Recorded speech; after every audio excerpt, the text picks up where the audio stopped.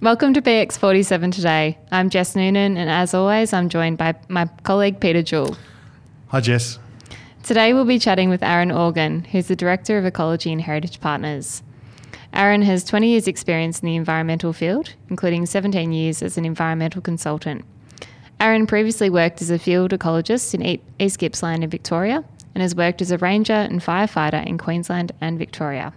He also has extensive experience in national park and reserve management throughout Australia. Aaron has extensive knowledge of flora and fauna species and ecological communities and has played an important role in providing advice on several projects in infrastructure, mining and exploration, large-scale environmental effects statements and environmental impact assessment. He's been a lead author and co-author of over 400 projects and provided expert advice to a range of clients across various industries, including wind farms in Victoria, South Australia and Tasmania. Aaron also has experience in long-term ecological monitoring throughout the Illawarra Escarpment in New South Wales and various urban development projects throughout Victoria. Thanks for coming along, Aaron. How are you feeling? Yes, good. Thanks for having me. Thanks, Peter and Jess. Aaron, can you explain to our listeners what is an ecologist?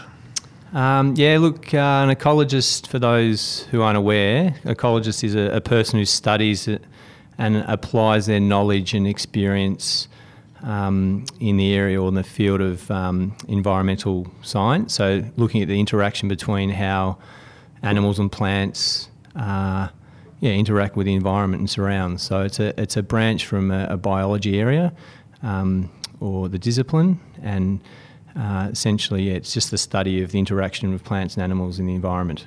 How did you get into ecology?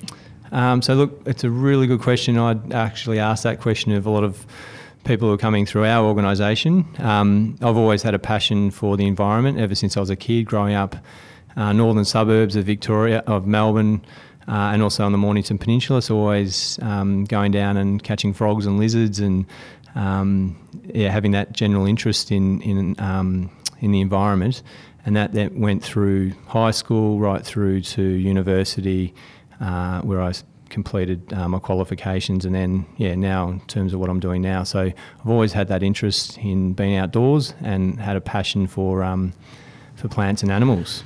Aaron, along with archaeology, ecology is one of the sexy professions at the moment. Yes, most definitely. It's I think it's pretty mainstream now. Like over the last, say, 15, 20 years, for we mentioned impact assessment or any project that has a potential impact on the environment, so the ecological processes or threatened species and the like, there's a requirement to determine what's there and what that project what impact that may have on the environment. So there's policy and legislation that dictates what's required. And how has the field changed, do you think, since you started? It's like I said, it's pretty much mainstream. We've learned a lot about various species and their habitats. The legislation has in Victoria, so I'm just looking at Victoria, but I guess more broadly on a national level in Australia, there is that legislation in place that protects biodiversity. And greater awareness? Yeah, look, I think there's the ability now that people with social media and technology these days, where you've got various apps where information's at your fingertips, so to speak. So I've got one of those, Aaron, with a little nature app, so I can go to the field, into the bush. That's right. And I hear the bird, and I play that, and it recognises what bird it is. And look, that's just amazing. Like I didn't mention before, but I'm a non-executive director of Earthwatch Institute, and it's a fabulous organisation that really promote citizen science. So that awareness and education is fairly important. Like I said, that's how I started out, and I see the younger generation is where we should be starting with them to ensure that that's passed on for future generations, in that the passion, the interest, the care, and that it's transcends right into how we operate and interact with the environment. So citizen science, technology, there are various apps where you can collect data and submit data, and then use that data to look at trends in populations and whether things are increasing, declining. I've seen those on rivers where you take photographs and things like that to judge the river levels. Yeah, that's right. And they've got various photo points across Australia and trails where people can have interactive interpretation of and there's the bird trails. Census as well. Yeah, Victorian Bird Census. So Jess, I'm not across all this. You really are. Yeah. One of the big things too is that I've been working with Melbourne Water for a number of years, over 10 years, doing analysing a lot of their calls for the frog census. So many years ago, I used to go out there with tape cassette decks or whatever they were at the time, record the call and then go back and analyse the calls. But these days you can actually record the call using your iPhone or iPad, and then it's uploaded, and then we analyse the calls to validate the species. So that's just amazing. You get a large data set and you look at trends in new species. So there's a number of frog species in Melbourne that have become established that aren't originally from or they're outside their range. So there's a number of species, and also there's species that are declining that we're aware of as well. So it's a really important tool. That education and technology has been, and the use of technology has been paramount to collect that data. What's the most interesting site visit you've ever been on? Wow, that's an interesting one. And look, I think it's one of the questions I get asked about what's the benefit or what's the best part of your job.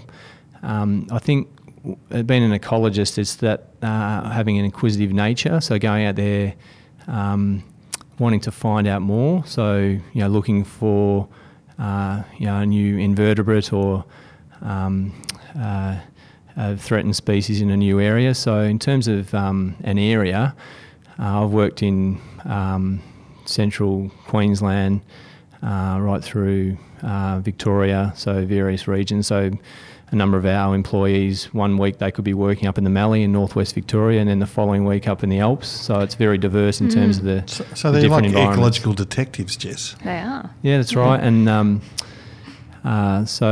then that goes right through not only in our field of consulting, but ecological research, where you've got academia, so the universities, and then you've got research institutions as well. So the discipline is quite broad in terms of the various organisations that go out there and do the surveys and monitoring.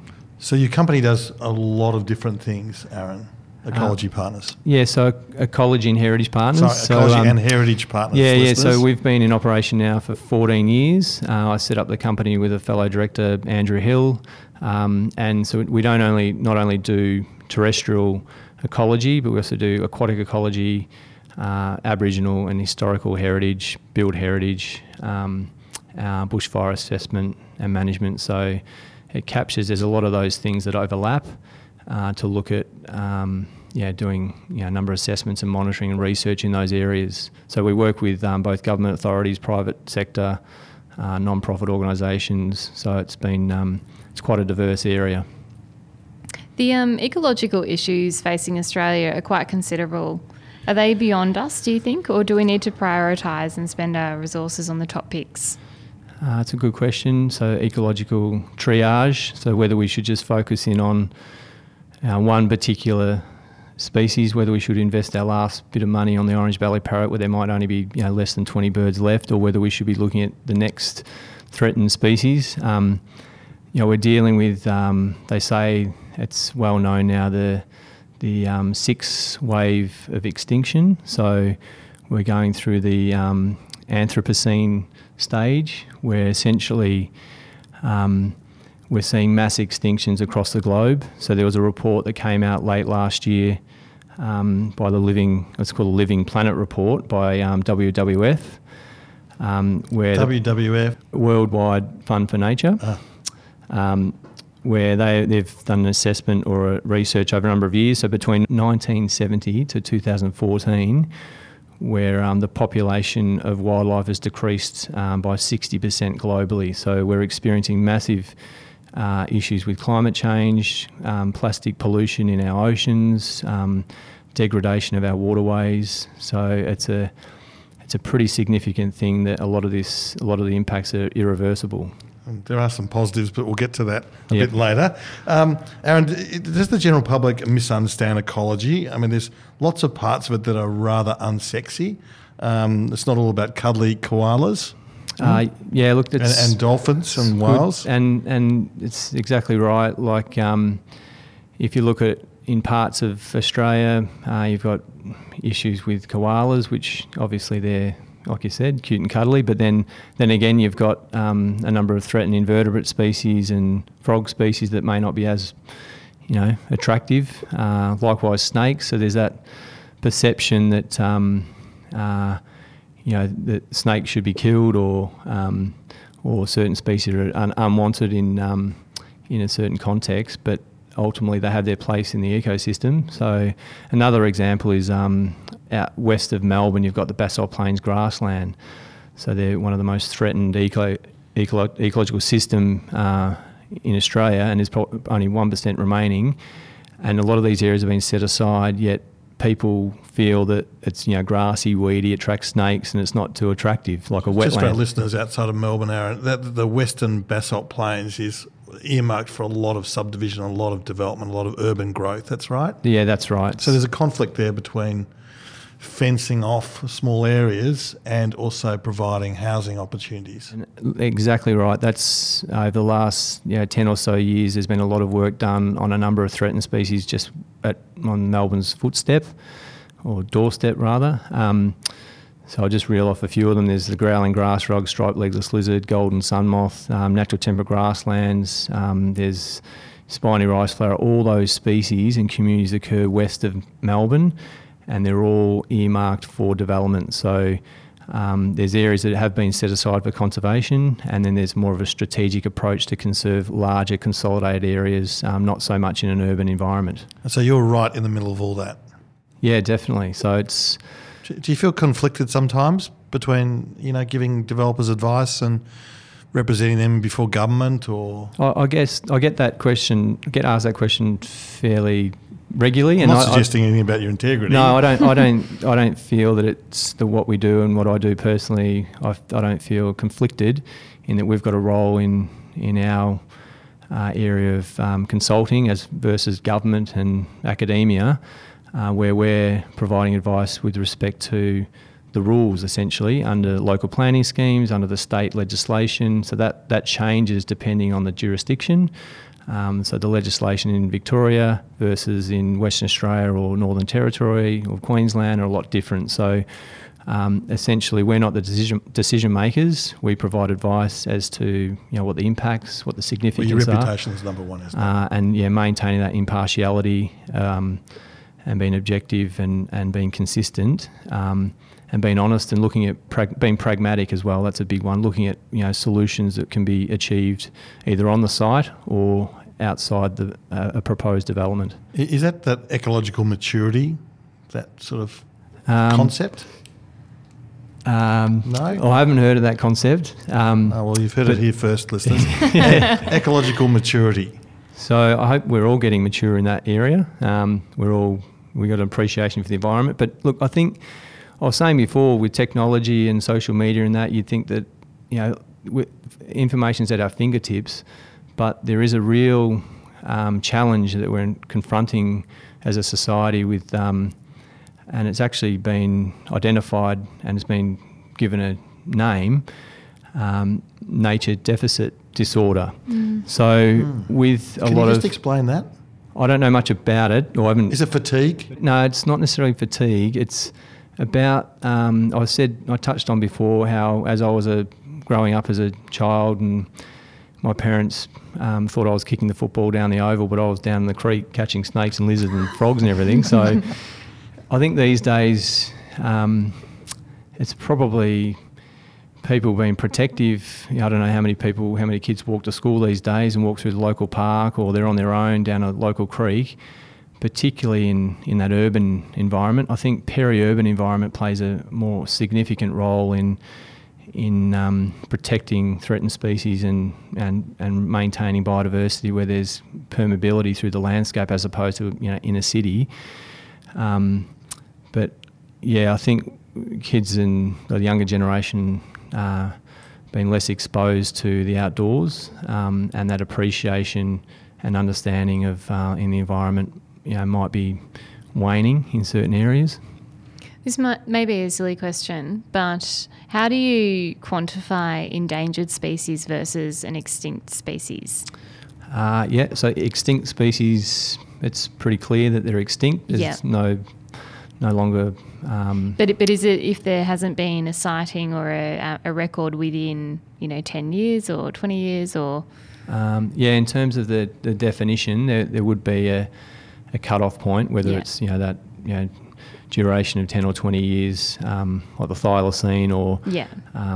What about endangered? Is there a percentage? Yeah, there's a classification, the IUCN classification, which a lot of the state jurisdictions apply when classifying the conservation status of ecological communities and species.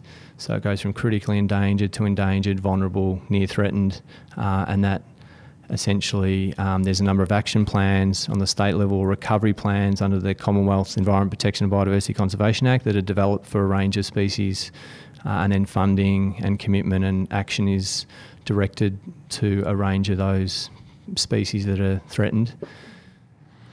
Aaron, what interesting ecological research has appeared in the last, say, 2 years that's caught your eye?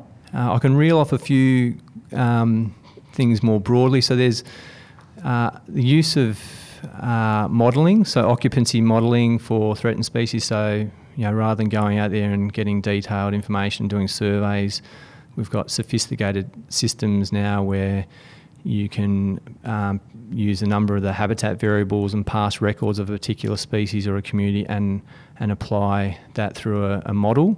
So occupancy model to... occupancy of so what? of whether the species occurs in a particular area. And then obviously going out there and collecting information in a particular area using a range of survey techniques would validate that model. And is that modelling done on a state basis? The state government has used that and continues to do that for certain species and communities. And the other interesting things is the use of drones, and satellite imagery. Pete's favourite topic. So I can't, you think about if we didn't have Google Earth these days, drilling down to a particular area where you can see the vegetation or the waterway or, so Google Earth, the technology, and drones, the use, flying over an area using LiDAR or using thermal cameras. So they've been used extensively. It's really non-intrusive, isn't it? Yeah, you fly through and have a thermal camera at night. You can. I'm not too sure if it's at night or during the day, but then you can actually analyse the data to see, for example, if there's surveys for koalas or other arboreal species, rainforest species, and just that the use of satellite imagery to look at for any trends or changes in the landscape, that's been pretty significant. The use of various survey techniques, so radio transmitters are technology these days. You can put them on smaller animals, so birds, tracking their movement. So there's been a lot of studies done on migratory shorebirds and the data loggers where we've just been amazed in terms of the data that's come out with the movement patterns of those Northern Hemisphere migrants. And then their use of camera traps so a lot of the field ecologists out there setting up either acoustic recorders, so you set up and it comes on late at night or certain times during the day and it records the calls of animals, so birds, frogs, bats, and then you can go back and analyse that data to see what species have been recorded. And then the cameras, you set the cameras up and they're motion censored, infrared cameras that trigger and you can take a photo. So there's been species that have been recorded that haven't been seen for many years using that technology, whereas in the past you had to set up traps with baits and the like. There's some of the changes that we've seen over the last few years in survey technology and survey techniques. In the development sector, Aaron, the population rise has been extraordinary in Australia, with Victoria growing at an annual rate of 2.5%. What strains does this place on the environment, and does it complicate achieving ecological improvements? It's often, I don't want to be a pessimist, but there's a thing that's come up over the last, say, 10 or 20 years, a concept around urban ecology. There's winners and losers in an urbanised environment. Unfortunately, the species that are specialists, so those species I mentioned out at west of Melbourne that require larger specialised grassland habitats or larger wetlands, a lot of those species won't persist in an urban matrix or an urban environment. So the greater the population, the more denser a city is, the less likely you'll get those species that rely on certain habitats to persist. Whereas then in an urban environment with greater population, you'll get some of the winners in, again, using Victoria or Melbourne as an example. So grey-headed flying foxes, they weren't present 20 years ago or more in Victoria, so they've come in and they're now a resident. They're an endangered bat that occur along the Yarra River. And then you've got an explosion of rainbow lorikeets, which were quite uncommon in Melbourne 20 or so years ago. It wasn't until they've planted large numbers of spotted gums and other species that are high nectar yielding species where those species have benefited. So look, with urbanisation you get roads, intensification, water quality degradation.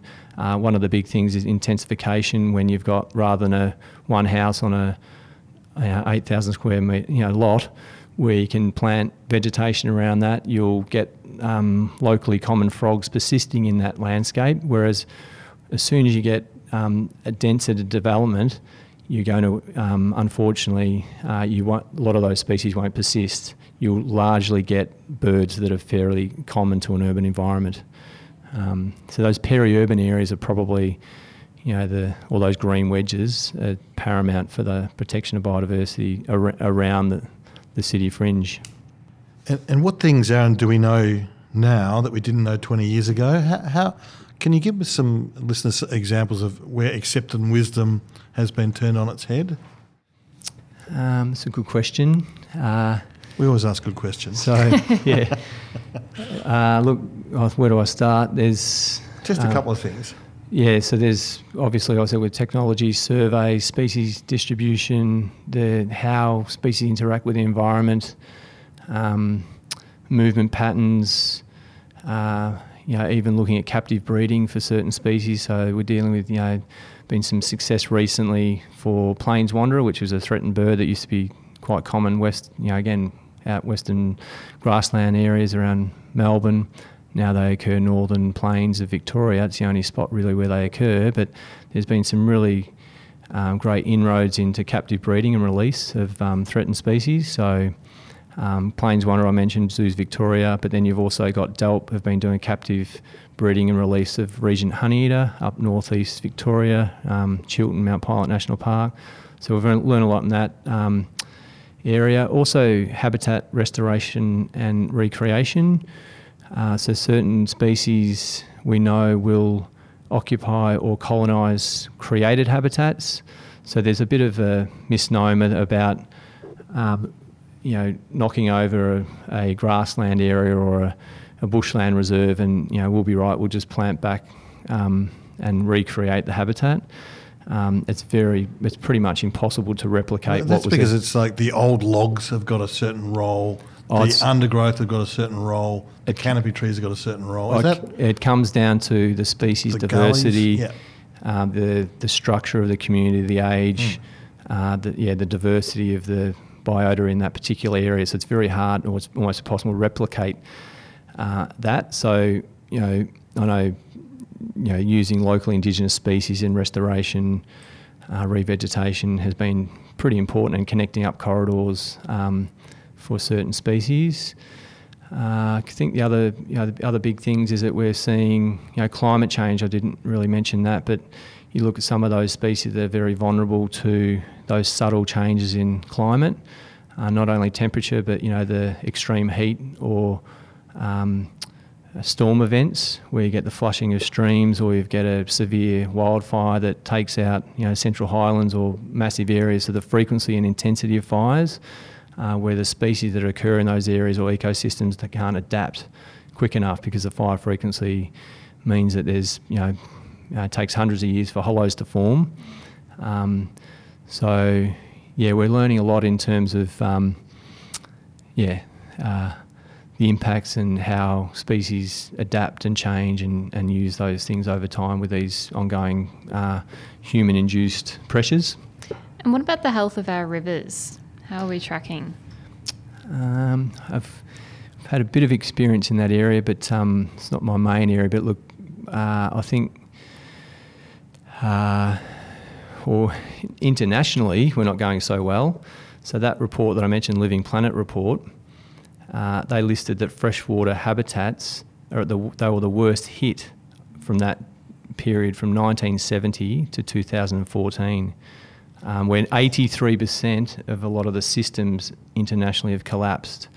So again, drought, climate change, misuse of waterways. I think more affluent countries and like Australia, we've got the ability, whether it's politically funding or just the appreciation of the environment, to ensure that we're not doing what we've done in the past. Yeah, Aaron, I want to take a contrary view. I'm staggered that Australian rivers are worse than what they were. This is internationally, though, isn't it? Yeah, but in the local, there's the big thing. The richer a society is, the more it is able to afford better environmental outcomes. Yeah, and that's a given. You just look at timing. Just recently, there was an announcement in the Darling River through Menindee Lakes, where they've had major water transfer for, I'm assuming, irrigation, that's led to significant fish kills in that system because of blue-green algae. So, water regulation, controls. But I think, look, in terms of species and the like, we've certainly done a lot with reintroducing woody debris in our waterways, removing weirs and barriers to fish dispersal. There's certain species that need that migration up and down a waterway. And then you look at the number of stormwater treatment wetlands. That's been a massive requirement and a thing that the development industry nationally has taken up to ensure that the water quality or the water's treated to a certain level prior to it being discharged into a particular waterway. So, that didn't occur in the past, and I think clearing's basically stopped. The use of pesticides is reduced. There's a lot more awareness of the catchment nature of a river system. Oh, look, again, it depends on where we are, but in Australia there's definitely areas across Australia where there's that ongoing clearance of riparian vegetation and upstream in the catchment that would have likely impacts downstream. But so it depends. There's been some really positive stories, and then again there's been some situations where the rivers, our waterways, haven't gone too well, and also marine, which we haven't really touched on as well.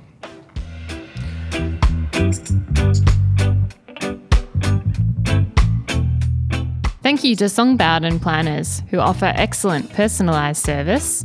Call Dave Song or Dan Bowden through details on our website. Also, we thank Victorian Planning Reports, our very first supporter. If you want the A to Z of planning decisions in Victoria and excellent editorials, please get yourself a subscription to the VPRs. Details on our website.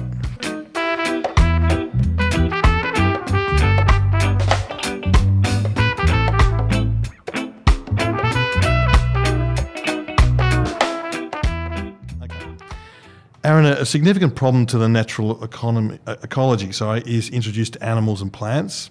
For example, the rate of extinction for many mammals is due to feral cats. There is also the problem with the loss of birds.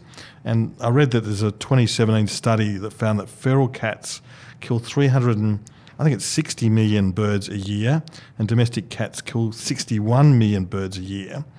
One solution that we're floating here and others have, is there might be a levy on cat food, with the proceeds being put to feral cat control, and also for dogs, for wild dog control. Your thoughts? I don't know about Help the us levy, out but on that this. sounds like something that might gain a bit of momentum. But yeah, certainly appreciate the initiative, and there might be other ways too. But yeah, look, you've mentioned some stark realities there in terms of the numbers. Definitely in Australia with the arid zone, feral cats and domestic cats are absolutely running rampant in terms of the small biota, the reptiles and frogs and insects and small mammals that they're wiping out every day. So those numbers are quite astonishing. There has been a number of actions put forward to try and control cats. But yeah, just the sheer numbers. So one of the things that there's been a lot of research looking at top level predators, so looking at potentially reintroducing the dingo in certain areas or other top of the food chain predators to suppress cats in certain areas. So I haven't really looked at it and I haven't got a But that idea of a levy, they're just somehow to fund this action. I mean, I've got this idea, Jess, that in the future it's going to be very Blade Runner. We're just going to send a fleet of drones out there. You'll notice, Aaron, that we tend to talk about Blade Runner in almost every... No, it's a positive example of the future. But so we'll send out a fleet of drones that will be able to recognise cats, painlessly knock them out. Look... I'm you have a little laser on it? Who knows what's around the corner? Another 5 or 10 years, 15 they could years, automatically just spot them and then. Yeah. But look, some of the things they're doing now, amazing job with some of the organisations where they're putting up predator-proof fencing. So massive areas. It's so hard to do.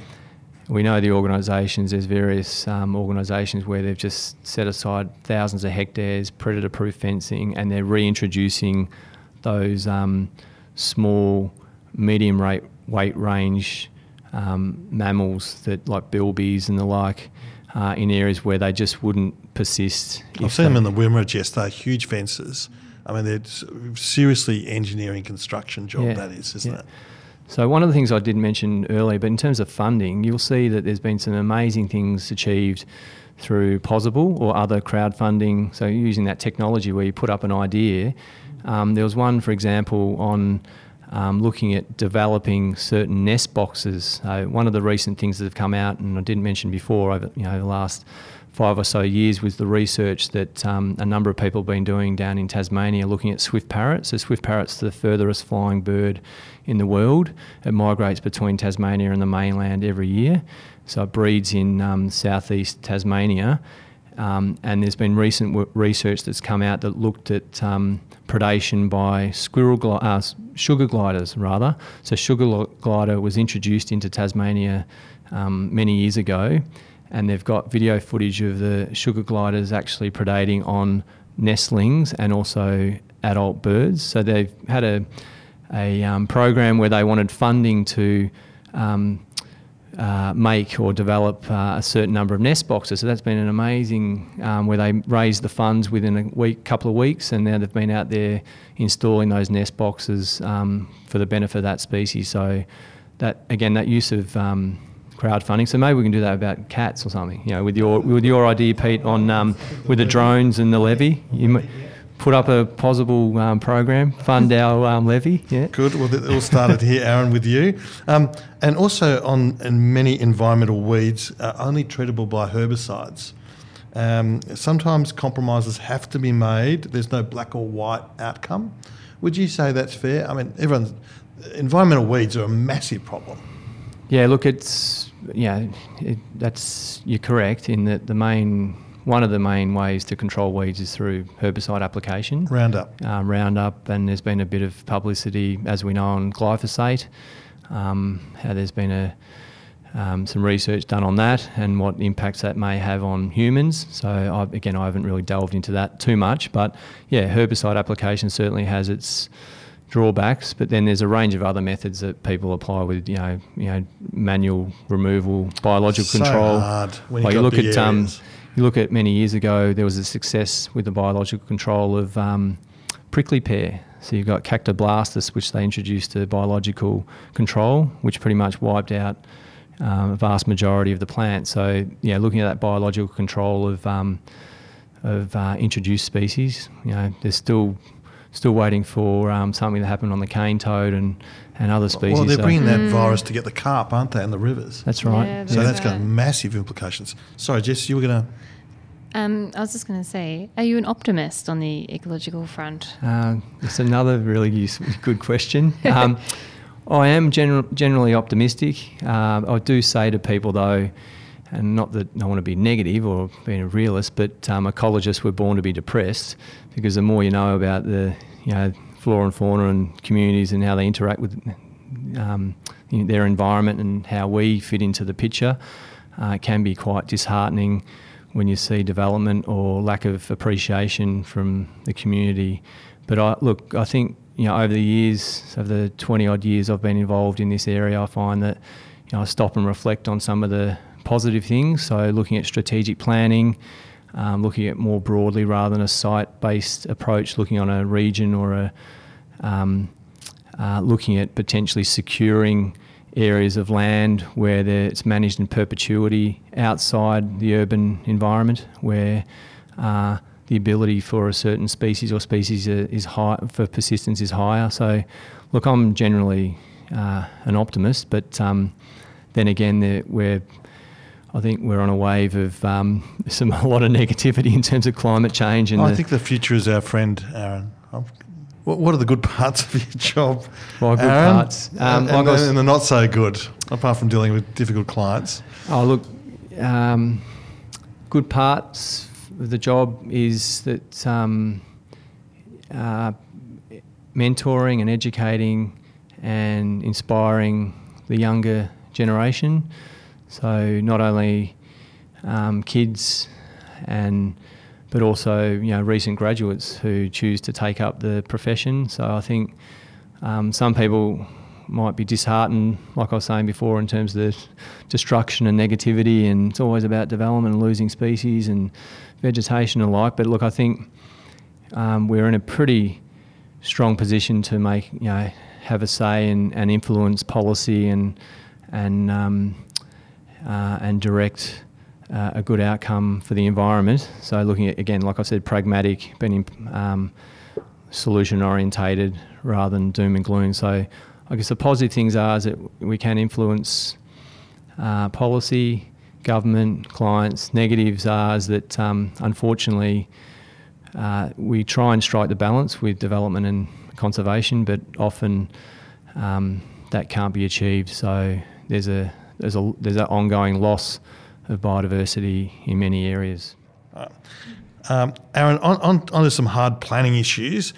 Sometimes developers feel that they carry the costs on ecological issues, and sort of they get pinged for their development when it might be a broader issue. You're talking about offsets and what have you? Oh, not so much offsets, but maybe offsets, environmental issues. What are your thoughts? Well, on one hand, someone might say that who cares? They should pay for it because they're destroying the environment and the species are there. But on the other hand, should they be taking the weight of everything? So I think, look, from a government perspective, there has been a change or a shift from that net gain policy, again, across Victoria. I'm just talking about Victoria, where there was a requirement if you removed a certain area of native vegetation that you had to look for a net gain. So it was an additionality in terms of offsets or the compensation for that removal. And that's working pretty well. But however, just recently, so the change in the policy from 2013 to the new guidelines and then the revision of the guidelines in late 2017, December 2017, the overall concept is no net loss. So the government realises that the development sector does have a duty of care and responsibility and obligation to avoid and protect and compensate for that removal. But at the same time, there's other sectors or other parts of the economy that's directed into direct action into the conservation of biodiversity, not so much connected to development. So it's spread across a broader area. I just want to add that it's not really related to the question, but you would have noticed that recently, for our listeners, when you look at the Victorian election, I can't think of the main parties, whether there was any discussion around the environment. I think the Greens had some policy around swimming in the Yarra River again, but I'm just astonished that the environment wasn't really mentioned in terms of a political, looking at population growth and the growing pains that we're experiencing in a lot of areas. But it's not until it actually affects someone personally, that's when it hits home. So in other words, if it affects me personally, that my water bill goes up. You look at the Millennium Drought, again, Victoria, Melbourne, where there was water restrictions, a lot of those things. When there's a major issue or disaster, that's when people think and listen and go, actually, yeah, it is an issue. I think we're on the right path because the current government, the community are all for renewable energy. We understand that climate change is real and we need to be committed longer term to phase out fossil fuels and to continue investing in renewable energy. So water, solar, hydro, wind, which is paramount. So there is the flip side to energy security, energy costs. Just got one question. What is Australia's biggest export earner? Coal. There you go. So there's a flip side to all this. Or you look at the major proposed development up in central Queensland, the Adani mine, where there's two arguments there. Well, okay. In terms of planning controls and ecological outcomes, can you point to some positive outcomes? Positive outcomes with respect to having planning permit conditions. Oh, planning. Okay. Well, that's DAs for people. So one thing that again we've shifted from is to try and going away from that piecemeal protecting small areas of vegetation or one tree in a particular area, and then thinking outside the square and looking at, okay, is it better to protect that little patch now? Will that be viable in another 50 to 100 years in that context?